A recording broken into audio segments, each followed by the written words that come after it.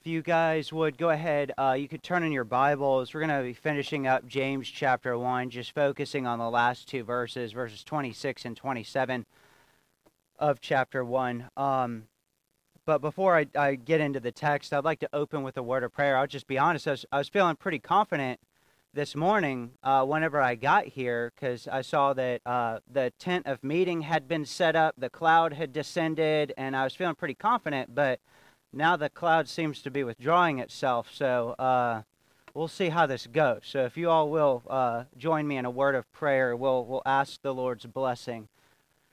God, I thank you for the opportunity that you've given us to gather together as a church family.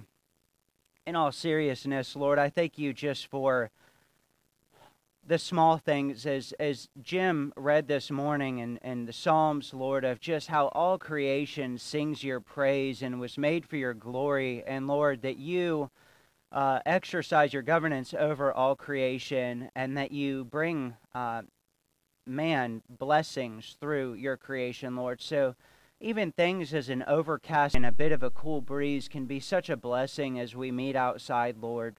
So I pray that as we continue to fellowship, as we continue to worship you through the preaching and teaching of your word, that you would be glorified. God, I ask that despite myself and my inabilities, that your spirit would have your way, that your word would go forth and would just bring about the changes that you see fit within our hearts and our lives. So, God, we just ask for your blessing. I ask that you would be glorified through this time as we worship you. In Christ's name we pray. Amen. All right, so like I said, we'll be finishing up James chapter 1. What I'd like to do, as I usually do, is just open up. I'm going to read the entirety of chapter 1 since it's been a little while since I was here, for us just to have it fresh in our mind, hopefully recall some of the context that we've discussed previously, so that way I'm not unnecessarily redundant, and then we'll just move on through some of the significance that we can unpack from these last two verses. So James chapter 1, verse 1, I read through the ESV version. James, a servant of God and of the Lord Jesus Christ, to the 12 tribes in the dispersion, greetings. Count it all joy, my brothers, when you meet trials of various kinds, for you know that the testing of your faith produces steadfastness. And let steadfastness have its full effect, that you may be perfect and complete, lacking in nothing. If any of you lacks wisdom, let him ask God, who gives generously to all without reproach, and it will be given him. But let him ask in faith, with no doubting, for the one who doubts is like the wave of the sea that is driven and tossed by the wind. For that person must not suppose that he will receive anything from the Lord. He is a double-minded man, unstable in all his ways. Let the lowly brother boast in his exaltation, and the rich in his humiliation, because like a flower of the grass he will pass away. For the sun rises with its scorching heat, it withers the grass, its flower falls, and its beauty perishes. So also will the rich man fade away in the midst of his pursuits. Blessed is the man who remains steadfast under trial, for when he has stood the test, he will receive the crown of life which God has promised to those who love him. Let no one say when he is tempted, I am being tempted by God, for God cannot be tempted with evil, and he himself tempts no one. But each person is tempted when he is lured and enticed by his own desire. Then desire, when it has conceived, gives birth to sin, and sin, when it is fully grown, brings forth death. Do not be deceived, my beloved brothers. Every good gift and every perfect gift is from above, coming down from the Father of lights, with whom there is no variation or shadow due to change.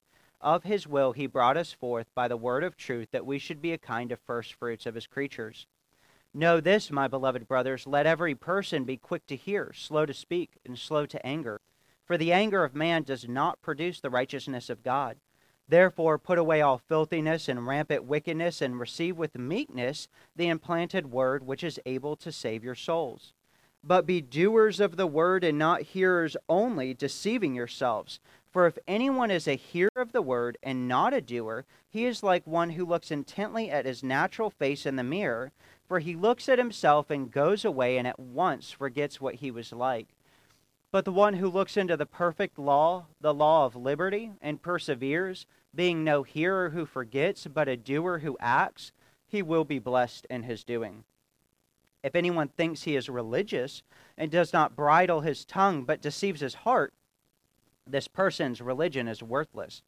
Religion that is pure and undefiled before God the Father is this: to visit orphans and widows in their affliction, and to keep oneself unstained from the world. So if you all recall last time, whenever I was up here and preaching, we really focused on verses 22 through 25, and the emphasis there was regarding being doers and not hearers only. And James was admonishing the church, is equally applicable to us, to do what it is that God's law says, to do what the Scriptures say, to not simply hear what it is that we should be doing, but to be sure that we are applying what we've heard to our lives and that we are exercising that.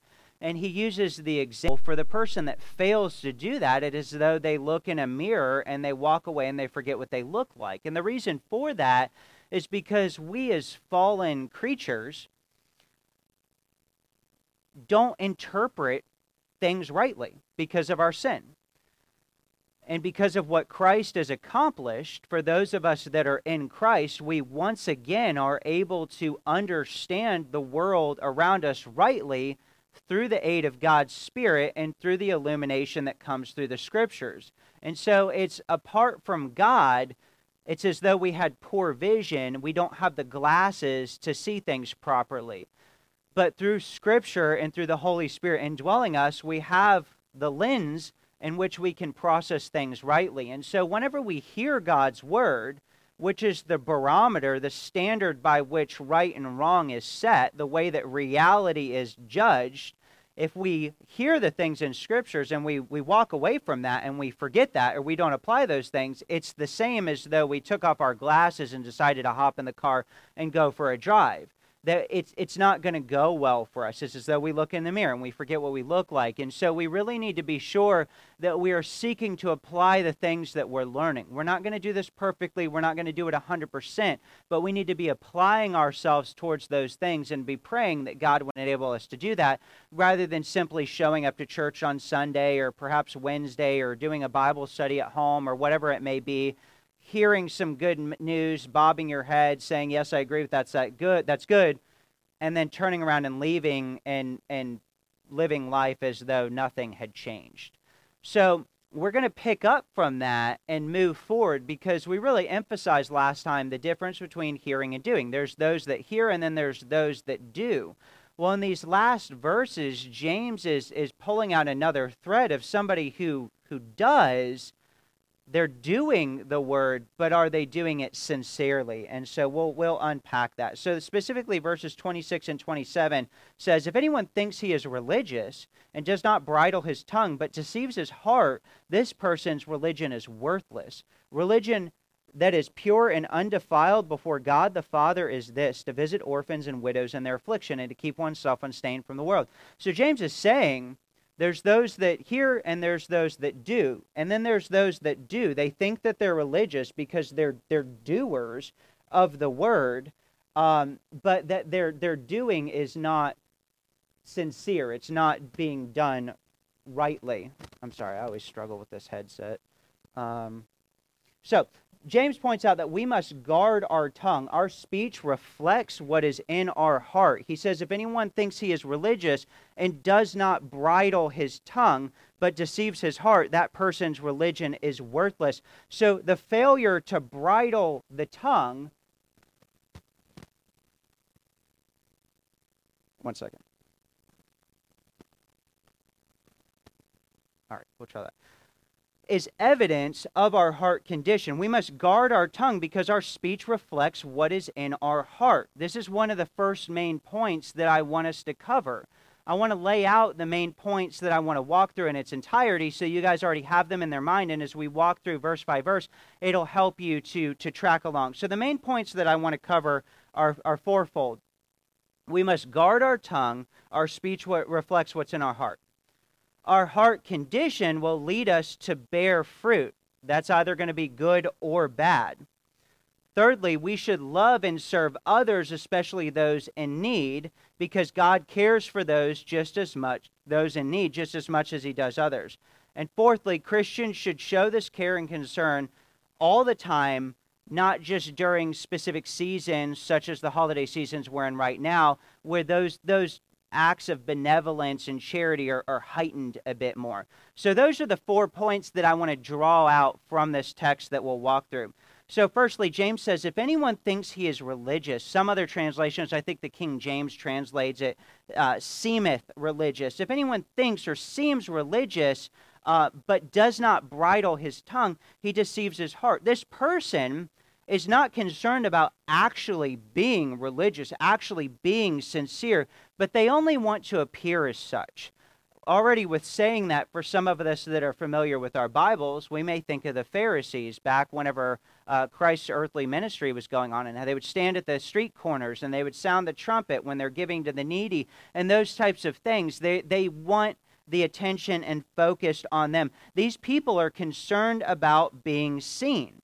The thing is what James is admonishing us here, going from hearers and doers, and then the person who seems religious, he's admonishing believers that, to put it in my words, that we need to be the same behind closed doors as we are in front of people. And so it's easy in a setting such as in your church, or if you're involved with ministry or doing different things like that, where you're being seen, where you appear religious. You're doing the right things. I was having a conversation with my mom the other day when I was driving home from school. It can be very easy for people to perceive me in the season of life I'm in. I'm attending church regularly. I have the opportunity to come up and preach occasionally. I'm going to Bible college. I work full-time in ministry. There's all these things where it seems like I'm doing the good Christian thing. But the reality is I know all the areas of my life where I'm still falling short. I'm still stumbling, that I'm not a perfect person. And I never want, this is just an example, I never want those externals of my life to be where I find confidence in my walk with God. I want what I do behind closed doors to ultimately be the standard. And I believe that's what James is admonishing here, is yes, it's good for us to do things where people do witness it, but that shouldn't be our sole motive. If we only do these good things, we are only doers of the word when people can see it. We need to be doers of the word when nobody sees it except for God. We need to be sincere of heart. He also says this person believes himself to be a doer, that he's not only a hearer. God's word in this case hasn't fallen on deaf ears. They're not indifferent where they hear and then they move on and they forget.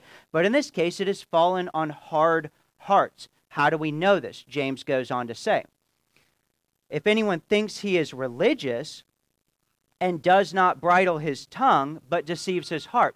The failure to bridle the tongue is evidence that this religion is not sincere, that it has fallen on a hard heart, because the fruit of the failure to exercise self-control over their speech reflects what is in their heart. One must show self-control over the tongue. The failure to do so shows their true religion. What comes out of our mouth shows what is in our heart. There's a passage I'll read in a moment that alludes to that. But this is what James is admonishing the believers in the previous verses, 19 and 20, that the believers must be quick to listen, slow to speak, and slow to anger. As we drew out last time, that's not simply becoming mad, but becoming overly passionate, to allow our human emotions to take the reins rather than exercising self-control. For the anger of God does not for the anger of man does not produce the righteousness of God. This is what the bridling of the tongue is. It's being quick to hear and slow to speak and slow to become overly passionate, slow to become angry. For those of us that are familiar with riding horses, I am no expert at all, but I've seen shows and I know a little bit. But you've got your saddle, you ride that, and there is the reins that you hold to turn the horse, and the reins only work as long as there is a bit in the horse's mouth. The bridle needs to be there in order to control where the horses go. And so to use that metaphor, that the reins in the hand are exercising that, and whenever we don't have that bit in the mouth, that there is no control, that things just go awry. And that's what's taking place in this instance. So being slow to speak and slow to become overly passionate, it takes discipline. It takes effort. Believers must participate in the sanctifying of the tongue. Matthew chapter 12, verses 33 through 37, like we read this morning, says, Either make the tree good and its fruit good, or make the tree bad and its fruit bad, for the tree is known by its fruit. You brood of vipers, how can you speak good when you are evil? For out of the abundance of the out of the abundance of the heart, the mouth speaks. The good person out of the good treasure brings forth good, and the evil person out of the evil treasure brings forth evil. I tell you, on the day of judgment, people will give an account for every careless word they speak. For by your words you will be justified, and by your words you will be condemned. So there's the point that out of the heart, out of the abundance of the heart, the mouth speaks. But the point that I want to draw out here with this text is in verses 36 and 37. I tell you that on the day of judgment, people will give an account for every careless word they speak. For by your words you will be justified, and by your words you will be condemned. We cannot be careless about our speech. So this is kind of the top level point about a failure to bridle the tongue, is there's the surfacey level that has significant implications.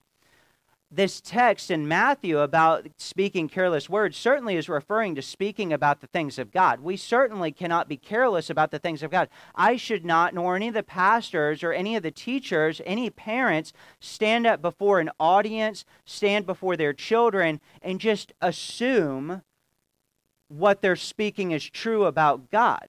We need to spend time in the Word, and we need to seek counsel. We need to make sure that what we are speaking as truth is actually true, because the carelessness with which we speak plants seeds in people's hearts, and that bears fruit, either good or bad. So this is certainly true when it comes to things of God, but this can also be applied to the way that we choose to communicate with others, just in a more general sense. The careless, perhaps even offensive or crass words that we let slip out of our mouth are not insignificant.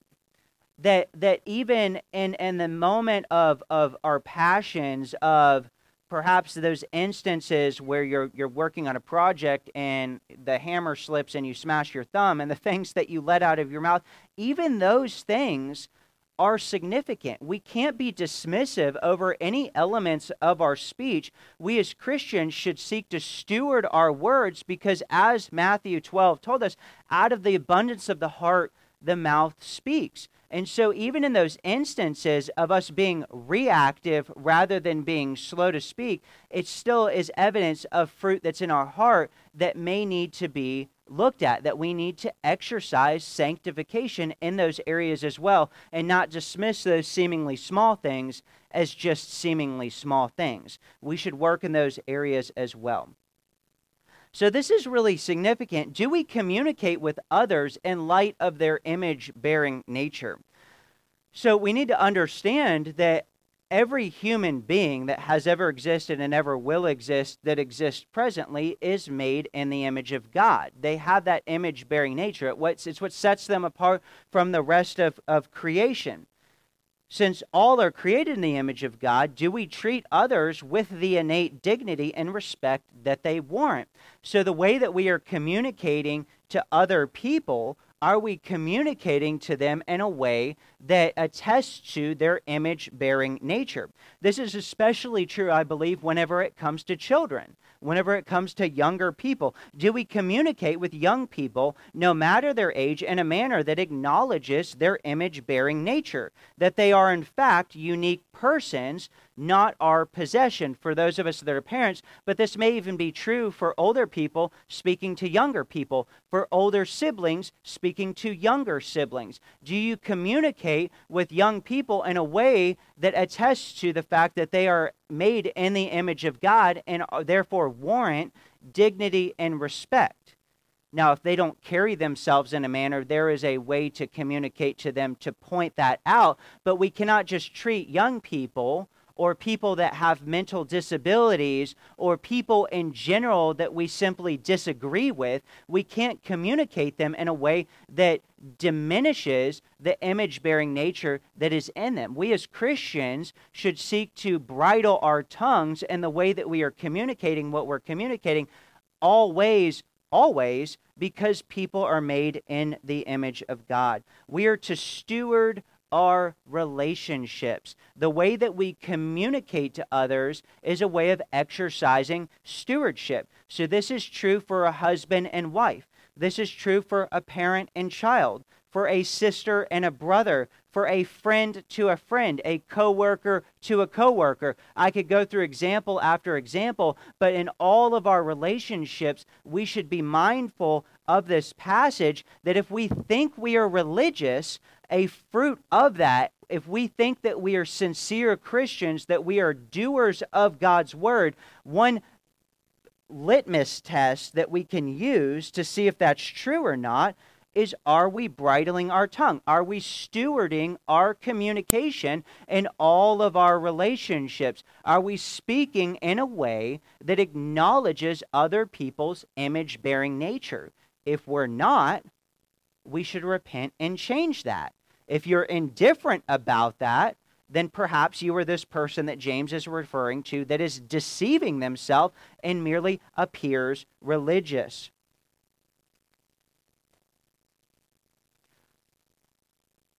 As I was studying and trying to unpack the significance of these verses, I was reading a few different commentaries, and I read a commentary on verse 26 from Matthew Henry. I had pulled out a long quote, and then I realized this is kind of confusing. I'm just going to paraphrase it. So essentially, Matthew Henry interprets verse 26 as far as bridling the tongue with another area of emphasis that I think is really helpful.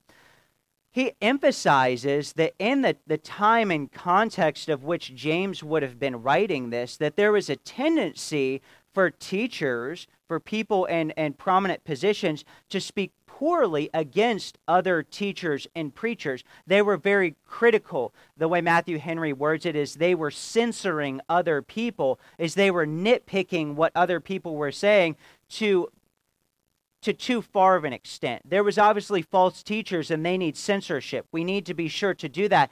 But again, even in those instances, we need to be sure that the way that we are censoring or correcting other people is done in a way that acknowledges their image-bearing nature and the power of the Spirit to hopefully correct where they are wrong and send them right. Not in an arrogant sort of way where,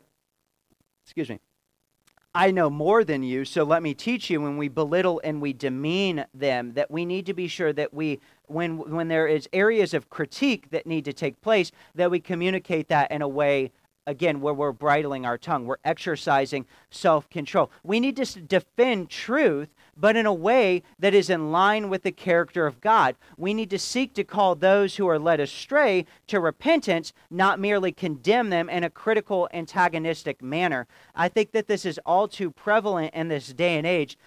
I don't assume that many of you, maybe some of you, are YouTube theologians that like to watch all the YouTube videos and then scroll through the comment sections and find all the areas where people are saying foolish things, and then you pull out your soapbox and stand on it and start chatting away to correct people. But that is a very prominent thing in this day and age. For me, in Bible college, and for students in seminary, it is rife that people are doing this. They think that they're learned individuals and they're going to correct all the people that are wrong, and so they get on YouTube or whatever social media platform and they start, and this doesn't even have to be when it comes to theology. This can just be to a comment that somebody makes, is that we use the platform of the internet or text message or whatever impersonal form of communication to all of a sudden try and correct people where they're wrong. And more often than not, if you read through some of those threads and comment sections, it gets out of hand pretty quickly. And the sad thing is that happens within Christian contexts as well. Well, why does that happen? For this very reason. Not bridling the tongue. That we need to make sure that what is in our heart is coming out of our mouth, even when that's coming out in the form of text. Again, I know I'm beating a dead horse, but we need to make sure that the way that we're communicating with people reflects their image-bearing nature, that they are created in the image of God, and our heart for Christ. We need to communicate with them in such a way. James gets into this more, especially the point that Matthew Henry's making as far as being critical of others and this topic of the tongue in chapter 3. So hopefully if there's opportunity to walk through that we can look at that. But James speaks of the tongue even more. So with all of this said, James making the comment about a person that seems religious but doesn't bridle his tongue, he says that he deceives his heart and that this person's religion is worthless. And earlier in verse 16, James admonishes these believers. He says, do not be deceived, my brothers. So here, this is twice now within one chapter that James reminds us that it's human nature to deceive ourselves, that is our tendency. We tend to make excuses for our sinful behavior in an effort to let ourselves off the hook. And more often than not, in order to do that, we have to take somebody else and we put them on the hook, so to speak. We point the blame towards somebody else. And so James is saying, do not do that here. If your heart is deceived because you're appearing religious and that's brought to your attention, don't dismiss that saying, well, that person who pointed that area out in my life where I'm acting this way, I'm doing this way in front of people, but behind closed doors, how that didn't line up with the way I was acting there, that person who was critical of me, the problem doesn't really lie with me, the problem lies with that person. They're just judgmental. They're just critical. They're just jealous. They're just angry. They're just foolish, whatever it is, that we, if Christ's Spirit dwells in us, when somebody criticizes us in love, even if the fruit of the way they do that, even if they stumble and they fail to communicate that in the best manner, I would say we as Christians should always be slow to speak and quick to listen, even when our feelings get hurt. Take time to process that, not be quick to become angry, and see if there is something in fact that is true about that, and if so, repent and turn from that, even if the person that delivered that message communicated it in a way that was less than ideal. It doesn't always have to come in a perfect package with a bow on it for truth to be there and for us to apply it to our lives. Can we separate the wheat from the chaff? Can we take the meat off the bone? Can we not throw the baby out with the bathwater? There's always these different examples I could use of where we need to take this truth and process it. We need to not deceive ourselves. So again, this person that is deceived, he thinks that he is religious, but his actions, the failure to bridle his tongue, tells otherwise. Jesus words this by, you will know a tree by its fruit. Again, Matthew chapter 12, verses 33 through 35, to reiterate. Either make the tree good and its fruit good, or make the tree bad and its fruit bad, for the tree is known by its fruit. You brood of vipers, how can you speak good when you are evil? Evil is in your heart, therefore you cannot speak good, for out of the abundance of the heart the mouth speaks. The good person out of his good treasure brings forth good. The evil person out of his evil treasure brings forth evil. We must know our fruit. Do not be deceived. Know the fruit that's in your heart by what comes out of your mouth.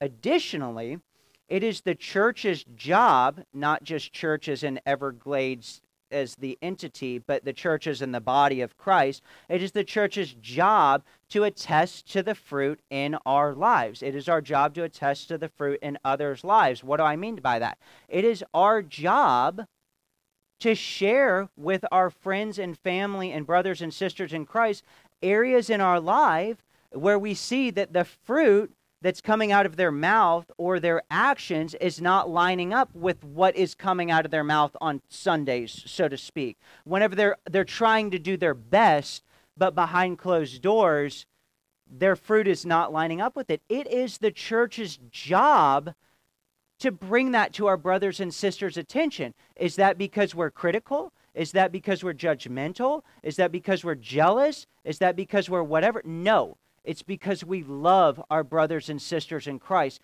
So we as Christians need to adopt a posture of being receptive to criticism in an effort to grow in sanctification. When something is pointed out in your life, do your best to not allow your walls go up and be on guard. But again, process that. Why?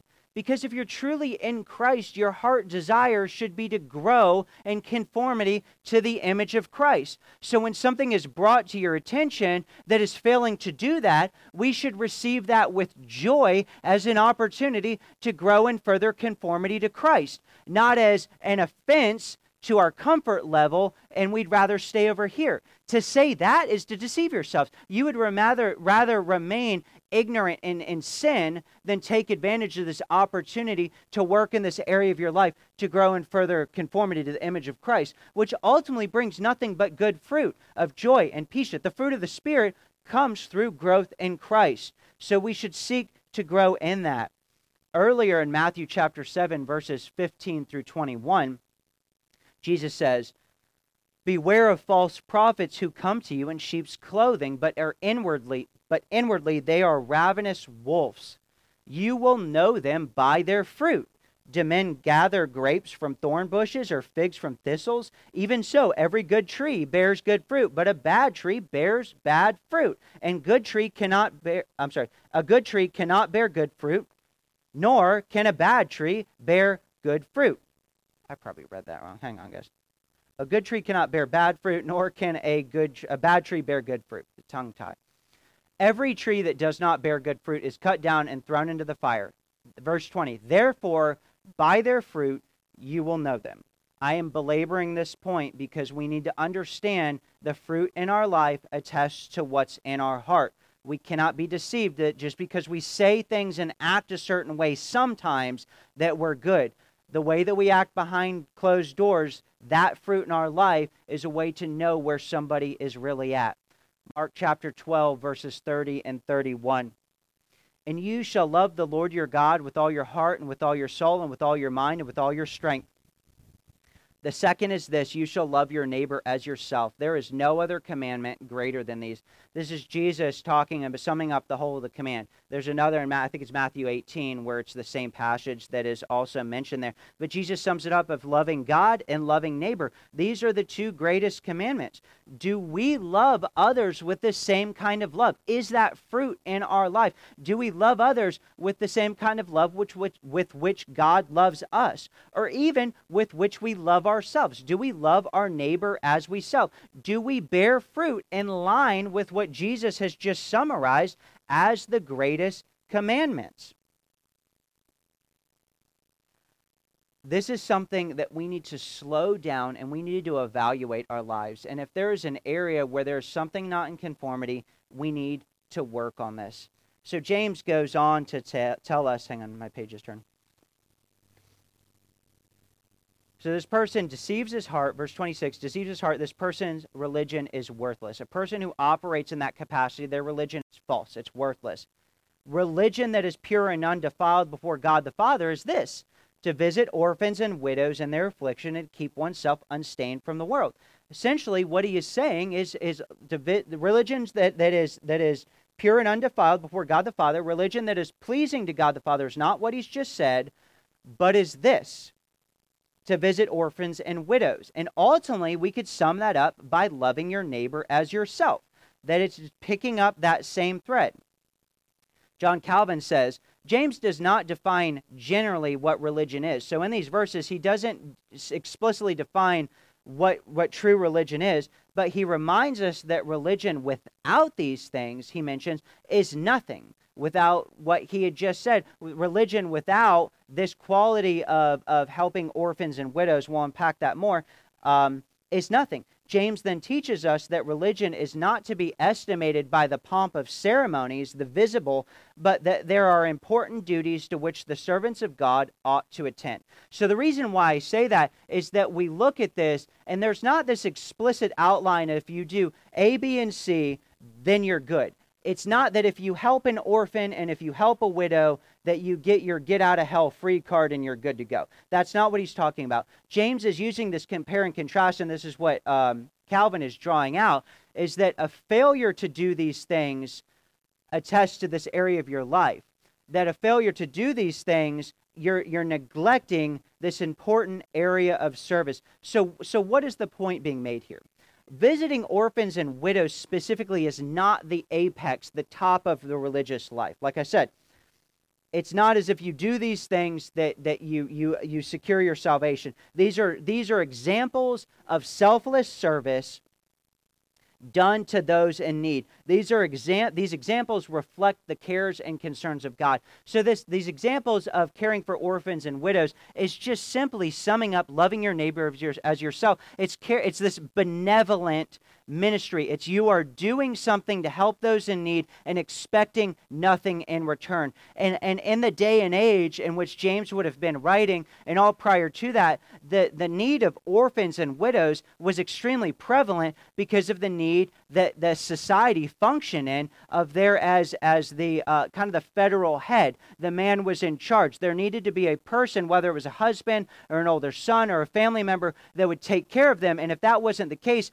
orphans and widows were utterly destitute. And therefore, it was the job of the church to take care of them. It was those in need needed to be taken care of by those that had.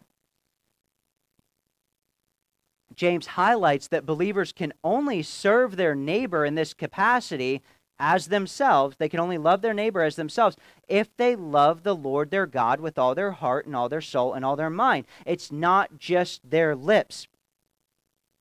This love is not concerned about being seen or gaining earthly praises from men.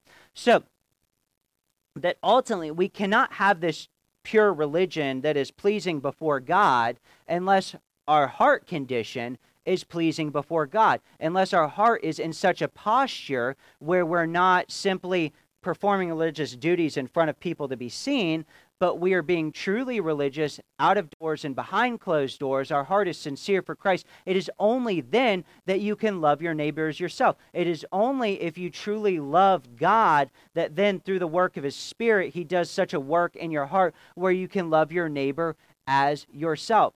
It was last night, we were doing family worship, and we were reading through, where were we? I think it was 2 Chronicles. Anyways, it was talking about Josiah.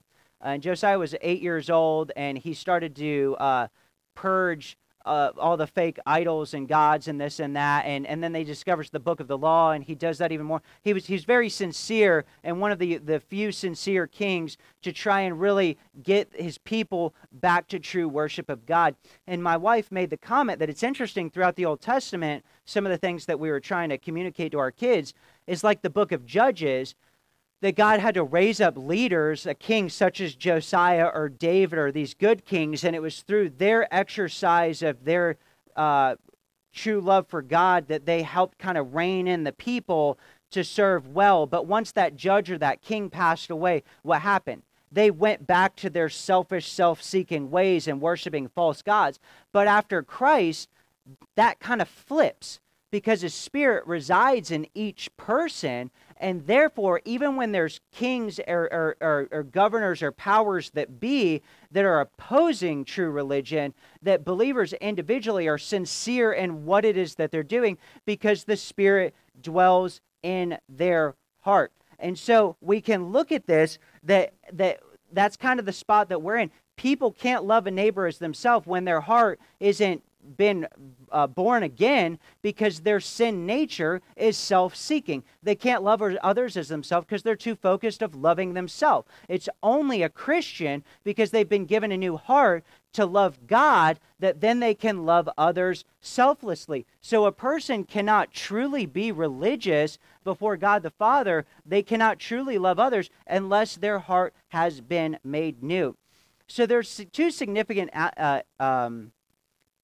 points that I want to draw out here from this text of kind of what James is showing us as far as visiting orphans and widows. So he's saying these actions, these fruits, manifest what's in the heart. And these fruit, loving others selflessly, is what is pleasing before God the Father. So some people fall into the traps of thinking, again, this is works-based.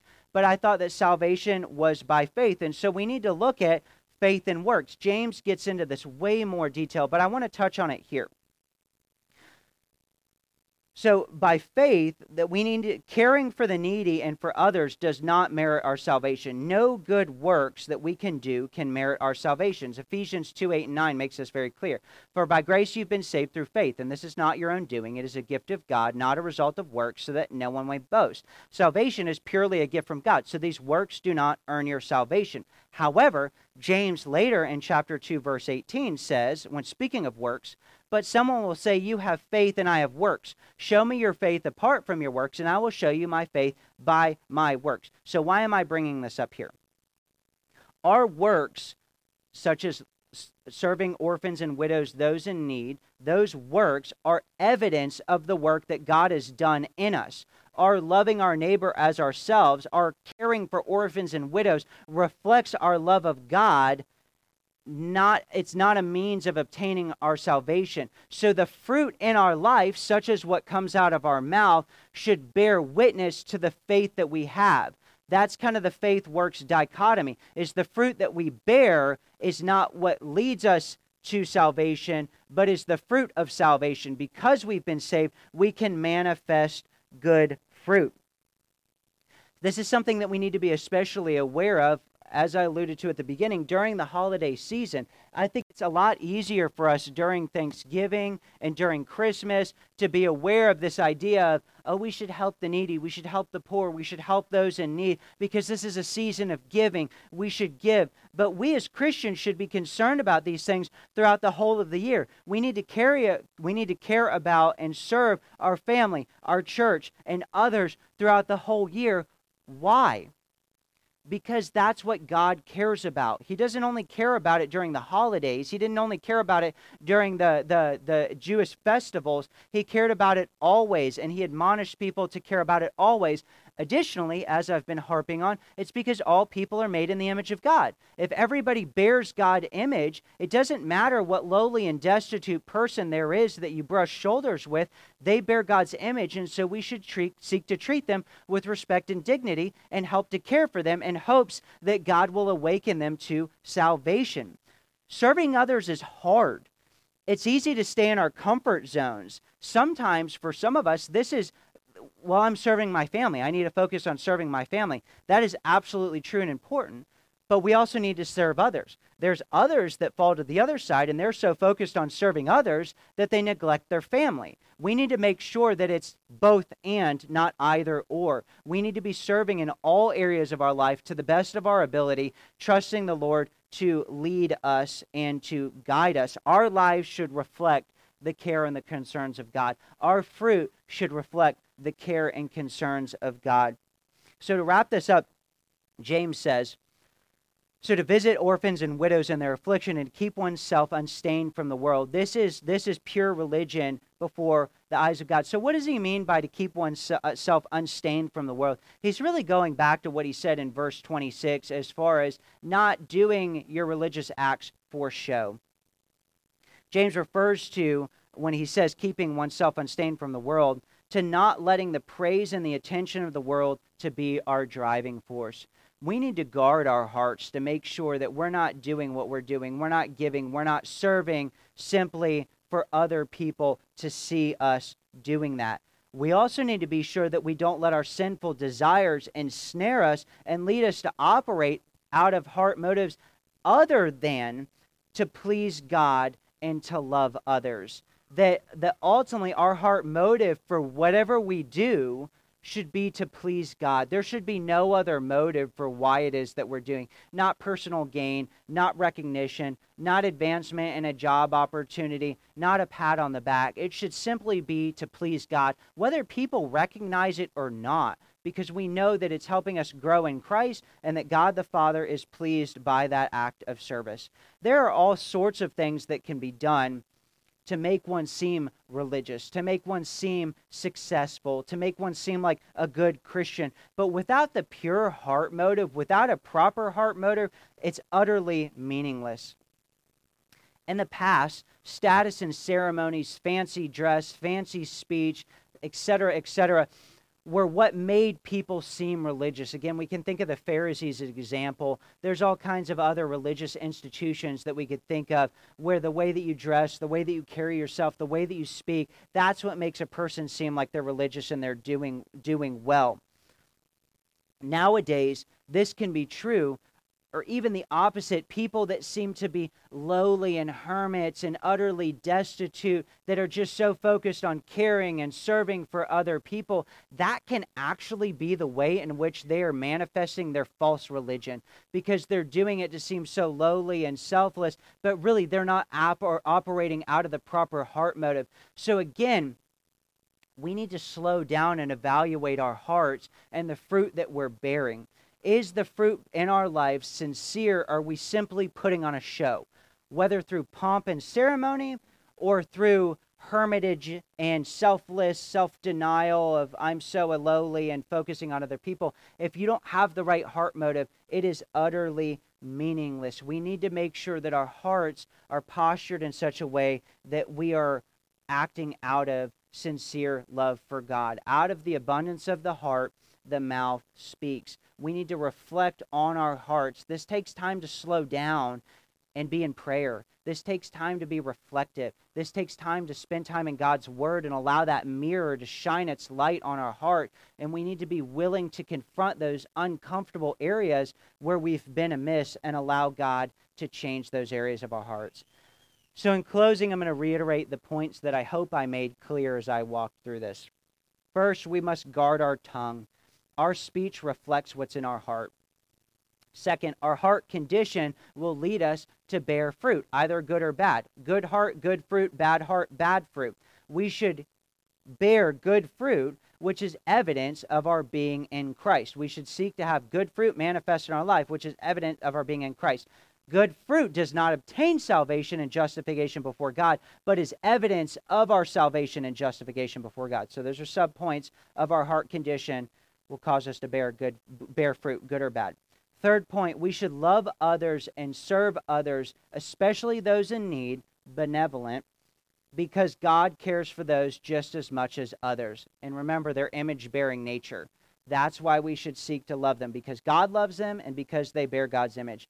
And lastly, Christians should show this care and concern all the time, not just during holidays or certain unique seasons where it's especially brought to our attention, but because it pleases God, because people are made in the image of God, because of what should be our good hearts and the good fruit that's bearing out of that, we should seek to love our neighbor as ourselves, always, not just occasionally. So let me close this in a word of prayer. God, I pray that as we've walked through this first chapter of James and as we've closed these last couple of verses today, Lord, just that the truth of your word would have been stewarded well, Lord. Ultimately, your Spirit will have had your way, and that, Lord, that you would help us to continue to sanctify our hearts, to bridle our tongue, to seek to bear good fruit that attests to your goodness in our lives, that we should seek to love you with all of our hearts and therefore love others out of that heart, Lord. So we just confess that we need your help. We cannot do it apart from you. And so I pray, Lord, as we are in this holiday season, that we would seek to have these truths manifest in our lives. And as we go through the new year that lies ahead of us and the entirety of that we would continue to seek to walk this out and not just pull up our bootstraps during this time of year, but Lord, that this would just be a sincere heart change. So we ask for you to perform that work in our lives. We thank you. In Christ's name we pray. Amen.